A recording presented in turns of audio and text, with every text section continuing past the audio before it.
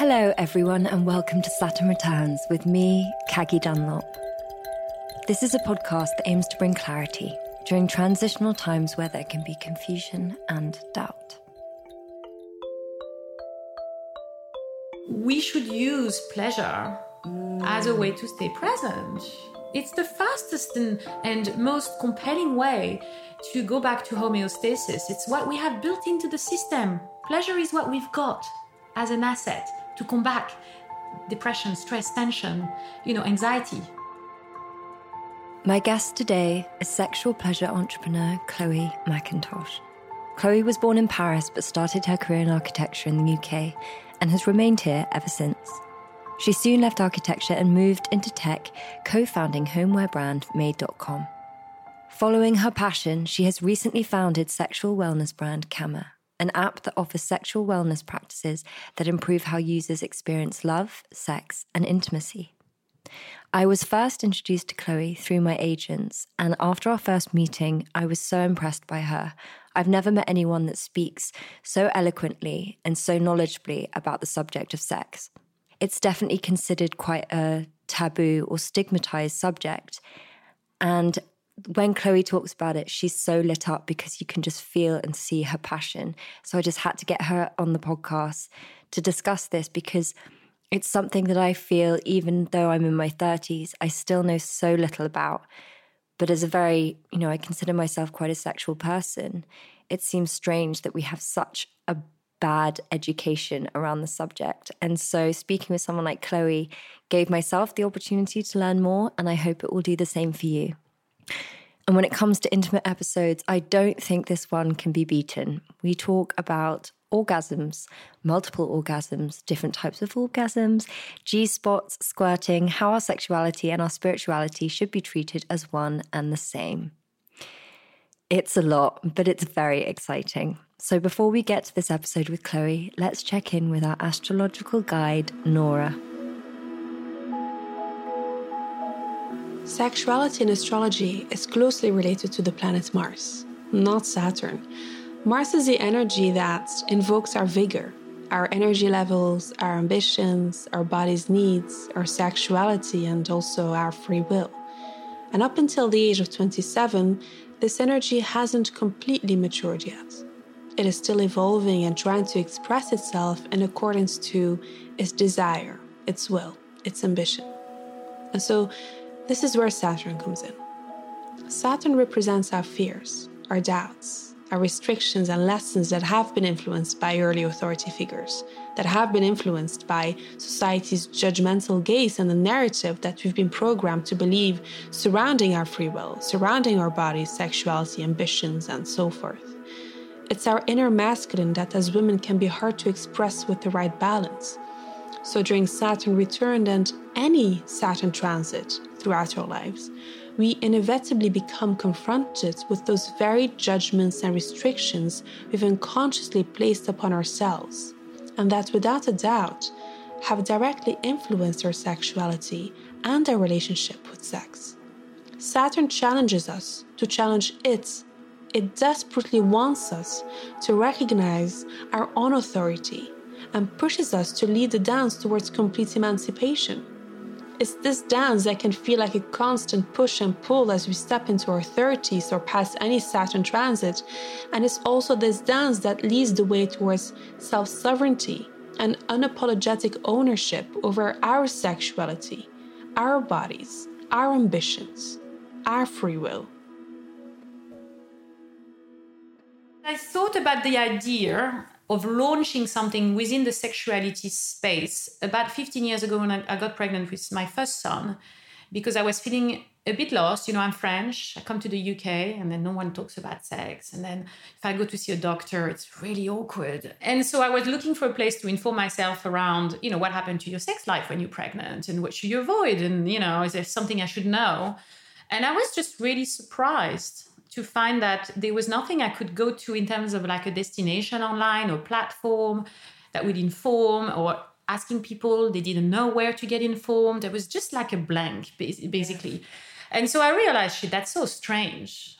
why is this a blank? You know, why they aren't cool brand that talk to you about sex and tell you what to do? And so it just kind of started to, you know, play in my mind. I think that's a real problem in society, that women, when they go through that, and I've spoken to boys about it, and I've spoken to girls that are going through that themselves, that they suddenly sort of become desexualized, and even their partners might look at them as different, and it's like it creates this kind of, I don't know, a bit of a Madonna in the Hall complex, where it's like, totally, no, you are the mother of my children, therefore I can no longer see you as a sexual being. And then how that affects the woman, who then is feeling like, am I no longer viewed as a sexual being? Am I not allowed to? Whereas that space for me to express this part of myself, I'm sure it could be really traumatizing.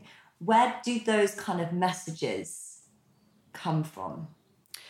Well, I mean, we live in a very heteronormative world, you know, where standards of reference are based fundamentally around male pleasure or male satisfaction.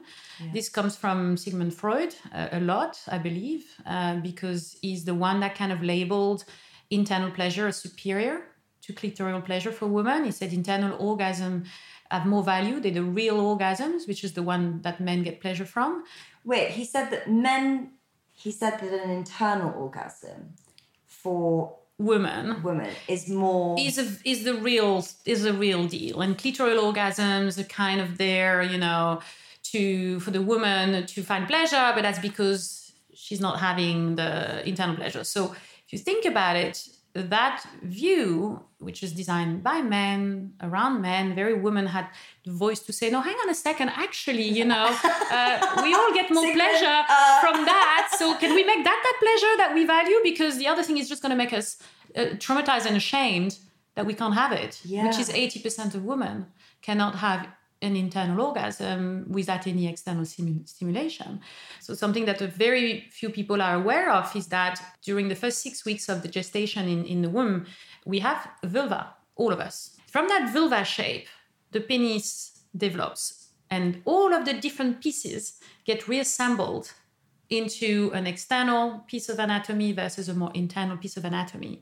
But the more we know the correlation and kind of similarities between the two components, the more we can actually understand each other's pleasure. And this has been a big piece of internal research for us when we started to work on the idea that we need to teach every woman to squirt, because squirting is such a big part of the arousal system. It has the opportunity to set us off into a place of arousal that's extremely, you know, beneficial for us. It's also allowing us to clean the pipes and release the system. So it's kind of an important process that really should happen early in the experience. So you kind of have that release, you really let go, and then you can go into actually more internal pleasure. So it wakes up your internal structures and make them more erogenous. Because I just to kind of bring our listeners into a bit of context of how we met, I had a session with Aaron, who works with you, and he told me some of this stuff that just fascinated me, because this is in a space that I know very much about. I didn't, you know, sex education at school was hugely limited, and I definitely have always adopted that narrative of, if you don't achieve an internal orgasm through sex, then there's something slightly wrong with you. And then there's this like thing of the G-spot. I'm like, do I not have a G-spot?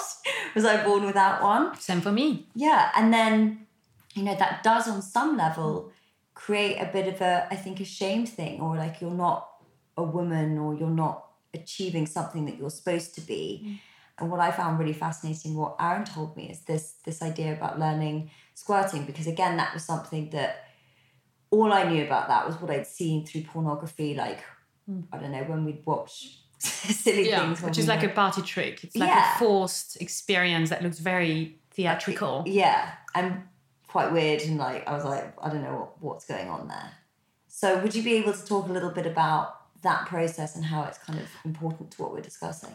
Yeah, I mean, it's been quite a funny experience for me, because with everything we do on the app, I have to know for myself that it's possible. Yeah, it's fun, but it's also a bit of pressure. Like, you know, I was away after Christmas last year with this mission to get myself to learn how to squirt and also develop a method that would be applicable for everyone.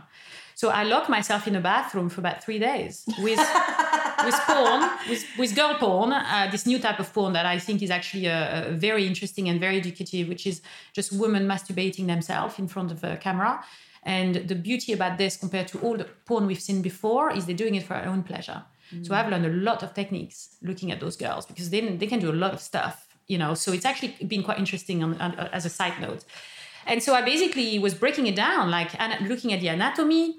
I was on the phone with Aaron, on a constant basis, and the other girl on my team talking about, okay, so if this happens, so we stimulate, So the way I've understood this whole process is that when we get aroused, the female system gets engorged, which means that the blood fills the tissues, the erectile tissues, which are on the vagina wall, but also covering all of the genital parts. So the clitoris, the legs of the clitoris, the bulbs, the lips, everything has erectile tissue that can engorge with blood. And when the blood flow comes with the oxygen, which is also carrying the nitric oxide, and then nitric oxide actually connects the nerve ending. So that, substance is what gives you the connection to pleasure. So it's very important first to be hydrated and to be aroused enough in order to get to those level of heightened pleasure and consequently heightened orgasms. Very often the woman isn't prepped enough, hasn't had the time to relax, connect, surrender, be in her body, engorge, get aroused. In 10 minutes, you can't get that process done. We need a minimum of 20 minutes for the physiology to transit from a place of you're just normal to a place where you're now fully prepared to experience pleasure. It's not so quick. So that's one of the first issues we have in the culture we have today. It's also quick. Porn, there's no preparation. They go straight in.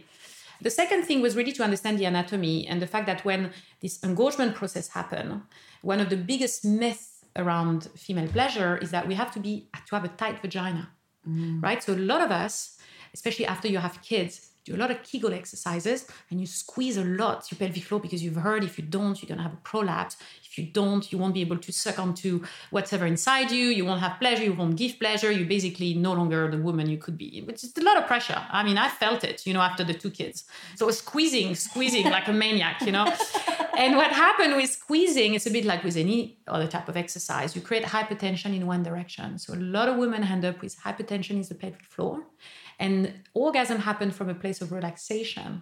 Letting go. So it's about pushing into your pleasure, not squeezing into your pleasure. And when you push into your pleasure, then you increase the engorgement. And what happens is when your erectile tissues inside the vagina fills with blood, it creates the suction effect.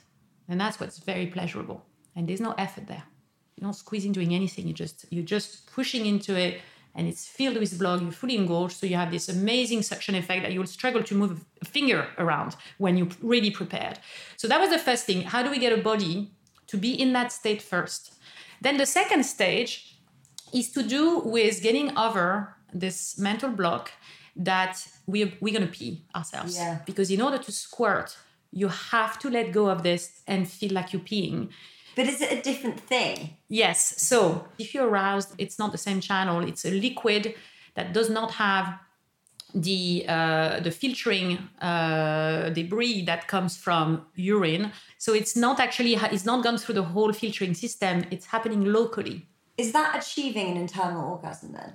No, so there's a completely different thing. So squirting does not come necessarily with an orgasm, but some people can report squirting orgasms where as they release into an orgasm, is also when the whole system relaxes and then they're able to squirt.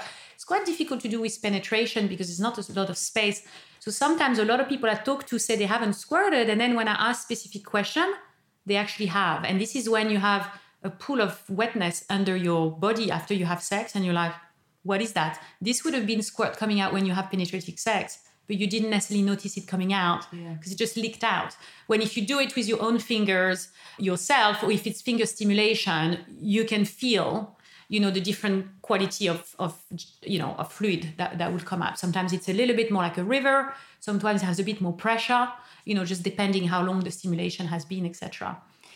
Just to go back to what you mentioned a second ago about the 80% of women can't achieve internal orgasm with that stimulation of the clitoris, let's say. And why is that? What is... Well, there's lots of reasons. Some of it is, again, our expectation and formatting around this just don't line up with the anatomy and the way the system works.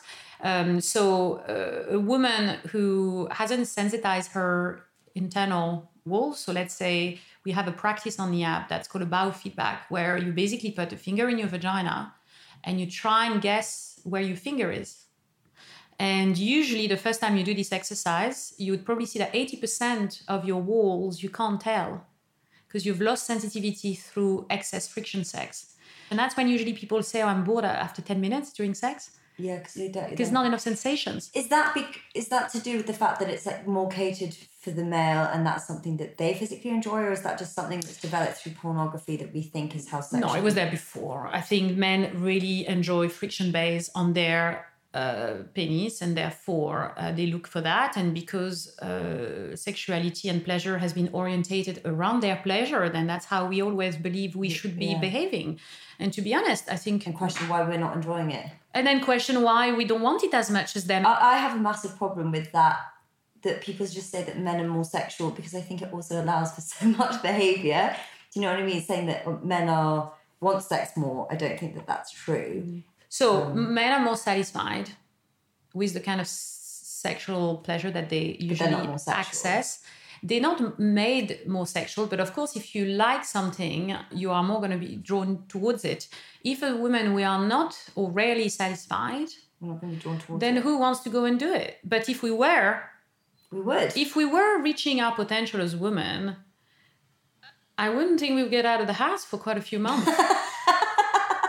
I literally believe that. I mean, it's our potential is unimpaired. The landscape of orgasms and experience and the length and depth by which we could have sex is an endless potential for us.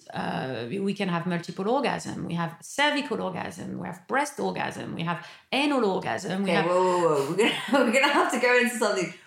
Talk about multiple orgasms, because that's again something that people, you see it in pornography and you're like, I have no idea what's going on there. I don't really know how to do it. Going back again to, the kind of science. So a clitoral or ejaculatory orgasm, which is most of the orgasm that we have, they trigger the sympathetic nervous system. So it means the excitation. Their kind of quality is about rising quick, having a high peak, and then a refractory period where the system has to cool off. Yeah. When we go into higher states of arousal, and we start learning how to edge, which means how to not have a quick orgasm. But if, let's say, you had 0 when you're not aroused and 10 is your climax, learning to flirt with the 7 or 8, learning to stop yourself going over the edge, relaxing for a moment, and then going again. And building those little plateau is helping you step up the potential for the pleasure you will get at the end.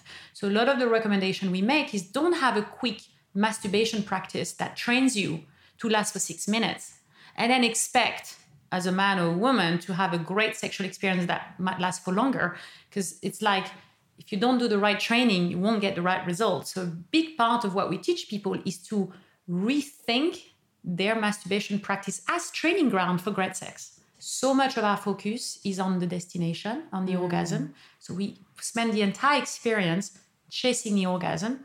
We know one of the most fundamental principle of mindfulness, being present and therefore having pleasure is in the moment, is to actually being able to slow down, and build sensation is what's going to keep you present. So if you get bored by sex, the answer is going to always be find more sensation in your own body. Build your pleasure potential for yourself, because once you know how to unlock your pleasure, you won't rely on your partner anymore. And suddenly you become a very self-sufficient. Doesn't mean you don't need a person to provide for you. Doesn't mean that suddenly you're this independent lover that just works for themselves and is like, I'm just here for me. Doesn't have to be that. But you become a lot less dependent. Expectations become a lot less about the other person. And it also creates a healthier dynamic in your relationship. Because another fundamental principle is that you're responsible for your arousal. You're responsible for your sexual satisfaction, not your partner. Going back to, men are more sexual leads to bad behavior. we feel so much responsibility often that if we don't please them, they're going to go and see elsewhere because now we can't provide. And that's a lot of how people feel in relationships sometimes. And can we talk about that in terms of how to have these, because obviously you're so well versed in it and it's very easy for you to have these conversations, but for someone listening that might not feel that comfortable having it, I'd like to go into that a little bit. Well, I think the first thing to say is if you ask any man, they would prefer to be with a woman that knows her pleasure. You can ask them all. All they want is a girl who writes them and knows exactly what she's doing, had the best time, and they just don't really have to worry about it. That's actually what they actually really enjoy. The role of the masculine, I would say, in terms of energetic, dynamic, is to hold space so that the woman can fully express themselves. Men are really eager to please. Ultimately, so we always say they take their pleasure. They're also the victim of the system. They also been told that this is what's okay, and so I think education is important, and it's also why I was very, very clear that I wanted Kama to not be specifically designed for women, but to be very much gender agnostic and think of the body. And the body is the technology that we are talking to here. And the optimizing and understanding of the body is really what this is all about. So whether you are in that body or halfway between this idea of who you are or all the way into a clear definition for who you are, it doesn't really matter. I think the education should really not focus too much on that and really bring back the fact that we all have feminine and masculine energy. We are all allowed to take the lead and receive and give, and that those dynamics need to be discussed. And one of the things we're designing at the moment is actually a form of dashboard that will be a feature that people can look at and share, where they actually start selecting what they like and what they want, all their erogenous zone, what do they want to explore, and be able to exchange this before sexual experience with their partner. And that becomes like a starting point for conversation. And so important. Yeah, I think that should 100% be normalized, because we do go into these sexual experiences not talking about them, guessing as we go. And often, and this is my personal experience, I've met a lot of people, I've met some men who, for whatever reason, for whatever like sociological reasons, they put aspects of their sexuality into a sort of a box, like a shame box. So I think actually encouraging people to have these conversations at the really early stages before actually getting into bed with someone, so that you are okay, you're on the same page and you know how to communicate those desires with the other person. Yeah, it's normal to be attracted to other people, to have weird fantasy, and the health of a relationship is to have the safety to be able to communicate those things without doing them. Or if we even want to do them, that can be a conversation. Yeah. And whether when it's not a conversation that it becomes, then it goes into a place which will then be associated to shame. Then we start doing things which are like hiding and cheating and hurting each other, and often ending in a place precisely where we didn't want to be. By provoking that conversation. And I would also say that on an energetic level, we know a lot of what's going on, and we pick up on things, even if it's not being outwardly communicated. And actually, if people could just be more radically honest with stuff, I think it would. That's exactly my new value with relationships now, is radical honesty. Every connection I have that has this potential to be intimate, I offer this as what I want. And I think it's been welcomed as something really new and edgy, but you can see that it's not easy. And I think that the younger generation, we're going into a new culture, a new world. Where everything's very nuanced. Where everything will have to no longer be binary in its expression, which means that brands who don't understand that shift will get left behind. So these people, really the position of this younger generation is, I don't have to tell you what my choice is actually. Yeah. Because today I feel this way, maybe tomorrow I want to be with other types of people. And ultimately what they're really bringing back is that what matters is connection. Yeah. How do you feel that's affecting people in terms of the social constructs around relationships in a typical sense, that the reason we had marriage is kind of almost an outdated concept now? It was based on often an economic thing, and we're moving into this new era. Do you feel that you can see people changing that in terms of having more polyamorous relationships, less monogamy? You do? Oh yeah, I see it everywhere.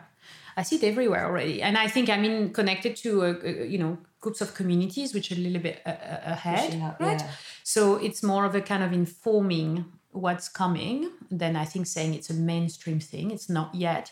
But I have no doubt that we are going to be going into very, very different relationship dynamic within the next 2 to 5 years. So soon, we're going to see couples opening up their relationship to having a third person come in. I mean, we have the apps now, dating app dedicated to finding, a sexual partner. Just for sexual experience, yeah. Yeah, which are very focused around, okay, you want to experience being a dom? Put that out. The kink space for me is a very interesting field of exploration. Yeah, because this was like another thing that was like exciting me about the research, is to discover that actually kink, which is often associated to dungeon and leather and being tied up, very stereotyped, is actually a psychological, like a psyche exploration of how to get to know and accept yourself better. Because ultimately your edges is where you define yourself. I mean, if we're all in the middle, we're all in the middle, and that's great. And that's where we find connection and we relate and we want to do the similar things. But then there is all these edges that often we've been told, Sigmund Freud again, that we have an subconscious that is programmed at our childhood. And in that time, we have our first sexual experience, i.e. sexual energies experienced for the first time between the age of 0 and 5, in whichever form. It could be that you see something sexual, it could be that you see your parents kissing or touching, but you feel the sexual energy, you're not very conscious of it. Those experiences would define your arousal cues for the rest of your life. So usually, this is where your edges come from, your kink come from. Something that happened in childhood that you don't even remember.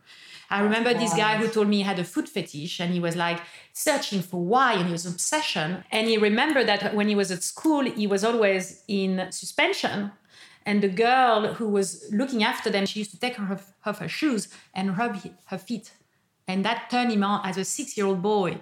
He got obsessed with that. And since then, so it's very important when you think of sexual trauma as well, and the imprint around shame. And, you've been told as a kid, don't do this, it's dirty, when you're touching your clitoris because it feels good and you're fucking 5. And you're not doing something wrong. You're not doing something wrong.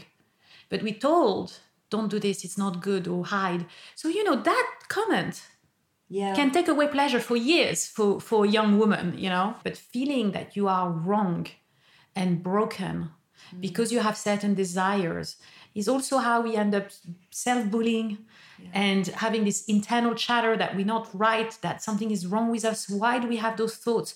The most common fantasy is rape fantasy. Wow. This idea to have something taken from us without our permission. There's some erotic aspects of that. Of course, no one wants that to happen, and of course, we shouldn't act on it. But there is an interesting, articulated play between pain, pleasure, provocation. There's lots of elements to it because it's a complex structure. Sexuality is an intimate, deep place where we hide, some of the things we never tell anyone. We contract a lot in that area. So it's very important through kink exploration, could be a great way to unlock and accept pieces of yourself. Well, I love what you said about it's through pushing up against those edges is how we kind of define who we are. I was speaking to a girlfriend about this recently because I think sometimes in sexual experiences, it's not that you're not turned on, but let's say it's like relatively new and you're kind of exploring each other, and the man will make, again, I'm going off my personal experience, the man will kind of do something that's, you do want it, but then you're... Yeah, but it's too quick.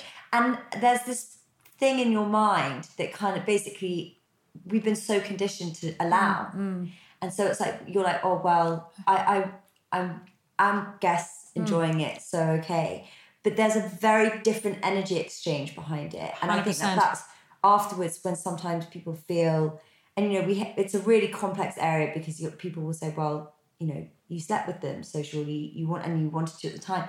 But there's something different that's happening, and it's something that we really need to own in ourselves in that moment. It's like, am I allowing this, or am I actually, fully surrendering and wanting to receive it, or am I just kind of going along with the moment? Because I think that's when we feel bad afterwards. Totally. And I think that very often what we call first touch in our language is too soon. Yeah. You kiss a guy for a minute and before you know it, he's got his hands between your legs. Yeah. And you think, I remember when we do like this other little experiment at the moment for first time sex. So this is for my 16-year-old son hasn't had sex, and then his cousin had sex, 19. And then together, them and my experts, we created a curriculum for first time sex. So what do you need to know before you actually have sex?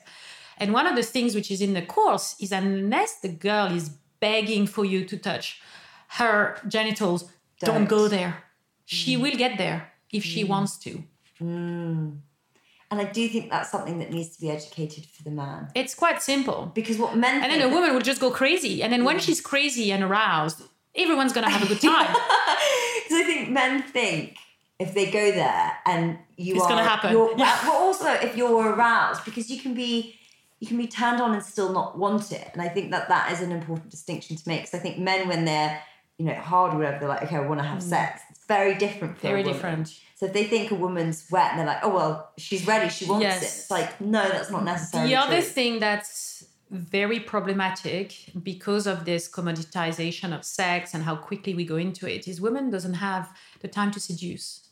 Women, seduction is the most important aspect of their general arousal. For most women, they need to be able to also feel that their power is what's having an effect if they already have the prize. Before doing anything about it, before having the time to seduce. And very often what happens is as the woman goes into seduction, she looks like she's ready because she's starting to move her body and finally getting... But that can last for hours for a woman sometimes. And that's a pleasure zone. That seduction can be the most exciting part, the built-up, which will then become the resolution, will be so much greater, actually based on how much time you had not touching the genitals sometimes. And this is... For me, I say not 1, 2, 3, which is nipples and the pussy. I'm like, I sometimes literally have to say not 1, 2, 3, not 1, 2, 3. For me, it's like 1, 2, 3. They go bam, bam, bam, and it's like the code. It's not a code. That code does not work. And the other thing you said, which I think is very valuable inside, is the fact that if we don't do it, we feel like we are prude. We are not sexual enough. If we say no, it's too soon. It's like... So you're not sexual enough. Me, very often, I let things happen thinking, especially on the first date, you want to appear to be this really cool sexual person who's really open and totally orgasmic. And so you kind of go with things and then you start that pattern you're talking about. Because if you start doing the wrong things from the get-go, you're always going to get served the wrong thing back. So then it's our fault. So speaking up and actually having the courage to... say it's too soon, I'm not ready, I thought I wanted it, but I don't. And actually remember that consent is at every step. Even if you are in it, you can say, actually, it's not feeling so good. Do you mind if we stop? And even when you're there, you don't need to have sex. Even if you go on a date that looks like it's going to be sexual and you flirt on the way there and you still don't have to do it. And it was like, I needed to hear it. I love that consent is at every step. I think that's really important. And it's true in a couple. Probably the biggest question we have from couples is how do we align arousal? They call it mismatched arousal, like I want it, they don't. How do we make sure that in the dynamic of a couple there is sexual tension? And sexual tension is a practical thing. It's not an abstract thing. Sexual tension is being aware of the space between us, valuing the space between us. So if I'm, like now I'm standing a meter away from you, if I come closer, you're going to feel it. Because I'm coming closer to your space. I'm now in your intimate space more and more. So having this awareness that we're moving closer to the person, that when you come back from work, you don't just kiss the head of your partner, insignificantly. Be intentional with touch every time. Be intentional with kiss every time. That's what will maintain sexual tension in a couple.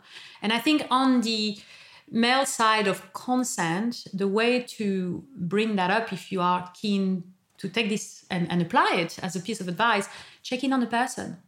Does that feel good? Do you want more?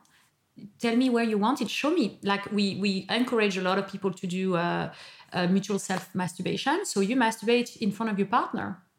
Show them what you like. Show them how you take your pleasure. They show you how they find their pleasure. And then you learn how to touch them. They learn how to touch you. It's be edgy. I'm not saying it's easy to do, but if you're going to have sex with someone, you're going to let them inside, whatever, or you're going to have these experiences, getting over the hurdle of being able to be exposed in front of them. And the other thing, which I think work amazing, is genital gazing. Well, I was going to say, is that something that you would suggest people do before they actually sleep with someone? No, I think that's hard to do with someone you don't know, but it should not be hard to do if it's your partner. If it's hard to do because your partner, it's something that you need to work on in your relationship. Mm-hmm. So that practice, genital gazing, like cock or pussy worshipping, these kind of things are brilliant to create the relaxation. What's worshipping? So genital worshipping, it's amazing. It's basically saying how amazing your pussy is. It feels great. It smells great. Drives me crazy. I love it. I want to be in there forever. And you saying, I'm dedicated to your cock. Like that's all I want to think about. It feels great. It's hot. It's strong. Whatever it might be, that just really celebrate, the person's genital, because we all have concerns and shame around smell, around the way it looks. Women have not really been educated around the variety of anatomical structures. And again, so much shame around that. So having your partner look at you, celebrate you, and also something you should do on your own with a mirror, Well, it kind of ties into porn, and because of what a lot of women look like in that industry, a lot of women think, oh, do I look differently? And then I think there's a really important piece that if we don't feel worthy of desire, we can't actually access it. 100%. And that's not just in terms of, what our genitals look like. That's in terms of what our bodies look like. The standards of beauty that are existing at the moment and how inaccessible they are to most people. And I think that creates a messaging that means you are not worthy of pleasure. And I think women actually struggle to achieve orgasms, all these things, because on some level they don't feel like they're deserving of it. I totally agree with you. I think limiting beliefs and permission are some of the biggest blocks to experiencing more pleasure and being able to surrender and have the kind of orgasms, that are possible. Limiting beliefs because we don't have an education.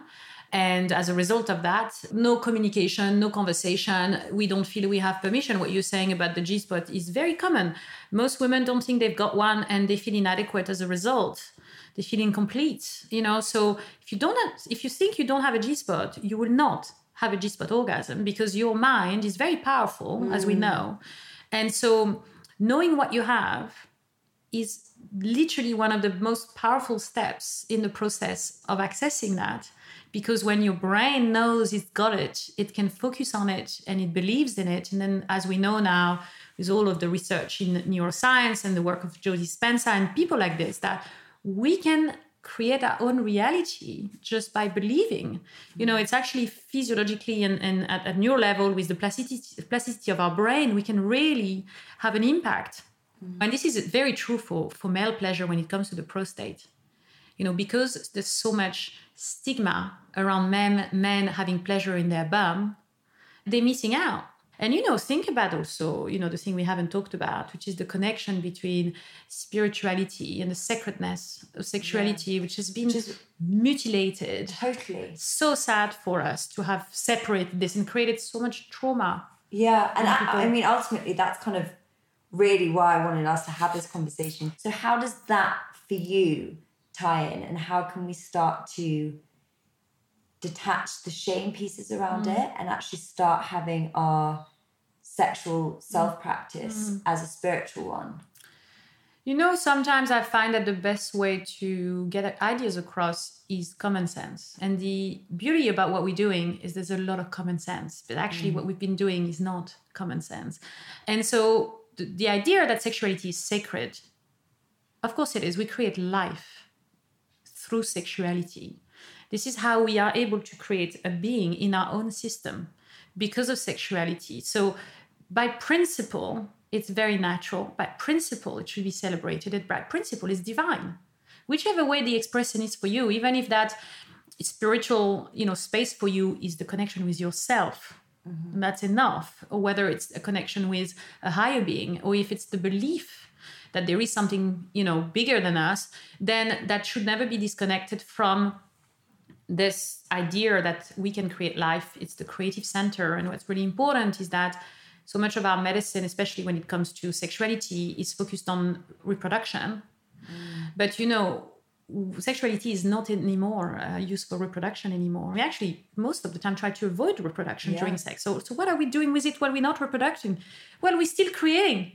We're still connecting. This is this energy that is the only energy we can create. Most energy we consume, or we release. This is an energy we can actually build into the system. And what's interesting is when you are in a deep state of meditation, or when you are in an orgasmic state, whether through an orgasm or high states of arousal, you're stimulating the same part of your brain, you're transcending. So what I have discovered in my meditation practice, my mindfulness practice, is that arousal is an amazing tool for transcendence and amazing tools for deepening your mindfulness practice, because it gives you sensations, which means you stay present. So if you think about traditional meditation, basically asks you to sit on your own, close your eyes, and don't move, and don't think. Now, that's a very advanced practice. It's impossible for people to pick that up from nothing. The most important part of mindfulness is what I call effortless mindfulness, which is basically being in a mindfulness state. And that means that every moment of the day, you're being mindful. When I drink the tea, I connect with the taste. What am I tasting here? How does it feel on my mouth? When I'm outside, I stop a moment, just a second, to feel the wind on my face. It's this thing that I was the most skeptical around when I first started this practice, working with amazing experts who said to me repeatedly, it's through sensuality that we can get better sexuality.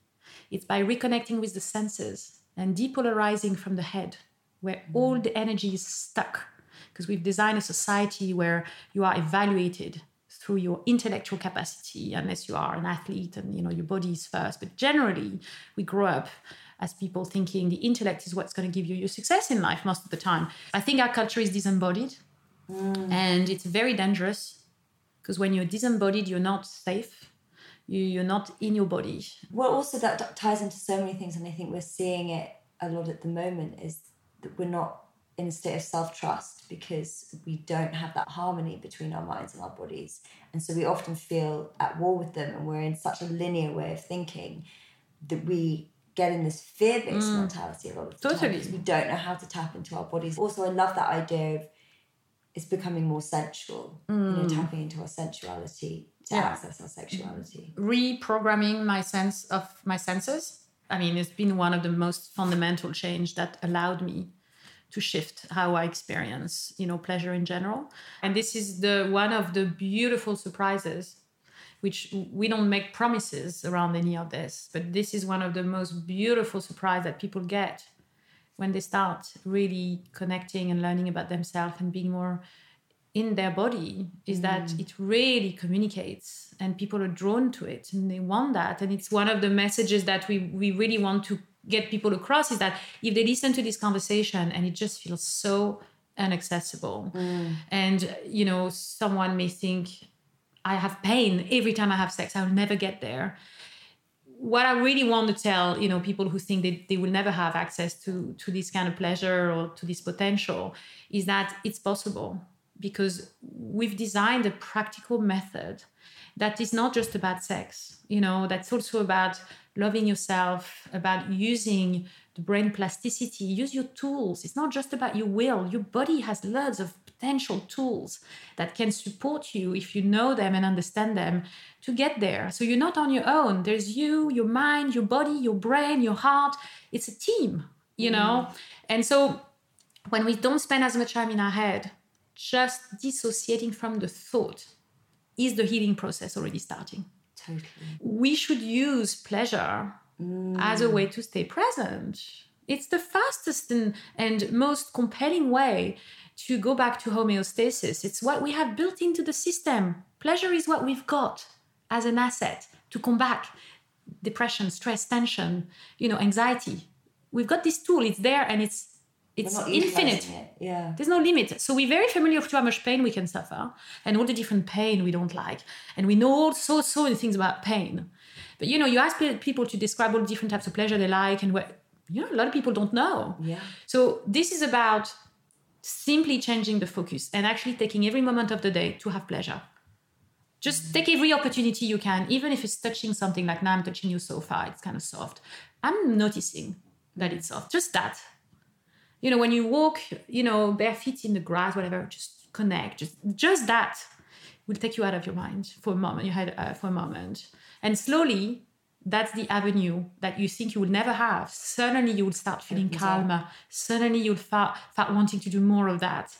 And you'll feel happier and you feel a little bit more energized. Yeah. So it's a slow process. It's reprogramming, But it's accessible and it's doable. Super accessible to anyone. Anyone can do this. So that is the superstar powerhouse that is Chloe Mackintosh. I felt so alive and invigorated after our conversation because, like I said, she just knows so much about the subject. And when you speak with someone that is so passionate and so strong and so feminine, so fierce, it's really inspiring to be around. And also she's just really fun as well with everything. I think when we get to our 30s or we go through our Saturn return, we definitely have, well, I can only speak for myself, but we feel like we should have so much stuff figured out. And yet there's so much that we still need to learn. And sexuality is a really key piece here because what we learn in school is so basic. And then we really start to uncover parts of ourselves and dismantle certain beliefs and certain stereotypes. And perhaps, our sexuality changes. Perhaps we start liking women. Who knows what it might be? But I would just encourage you to be open and allow yourself to flow and allow yourself to be free and expressive, because it is our life force and it is so interconnected into our spiritual practice. And there is just so much still to learn. And I feel like this episode sort of scratched the surface. And I would encourage you to get the Kama app and, start practicing more, because it's really well demonstrated. And I consider it part of my education now, which is a lot of fun. So I hope you enjoyed this episode, and I would love it if you could share it with a friend that you think might find it useful. I would also suggest making your partner listen to it, because again, in relationships, a key reason so many of them break down is because of lack of communication.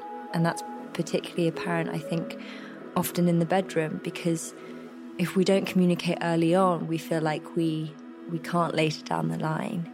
And there's definitely a way to have these conversations. And ultimately, we want to make each other happy and to have good experiences. So let's just destigmatize this conversation a little bit and encourage each other to have it. You can find out more about Chloe and the Kama app at kama.co. That is KAMA.co. And you can download the app on any Apple phone. And you can follow our astrological guide, Nora, on Instagram at Stars Incline. I'm at Kaggy's World, and you can now follow the podcast at Saturn Returns Co. Like I mentioned at the top of the episode, we are going on tour in February 2022. So if you would like to come and see me live, I'll put a ticket link in the show notes. Saturn Returns is a Feast Collective production. The producer is Hannah Varrell, and the executive producer is Kate Taylor. Thank you so much for listening, and remember, you are not alone. Goodbye.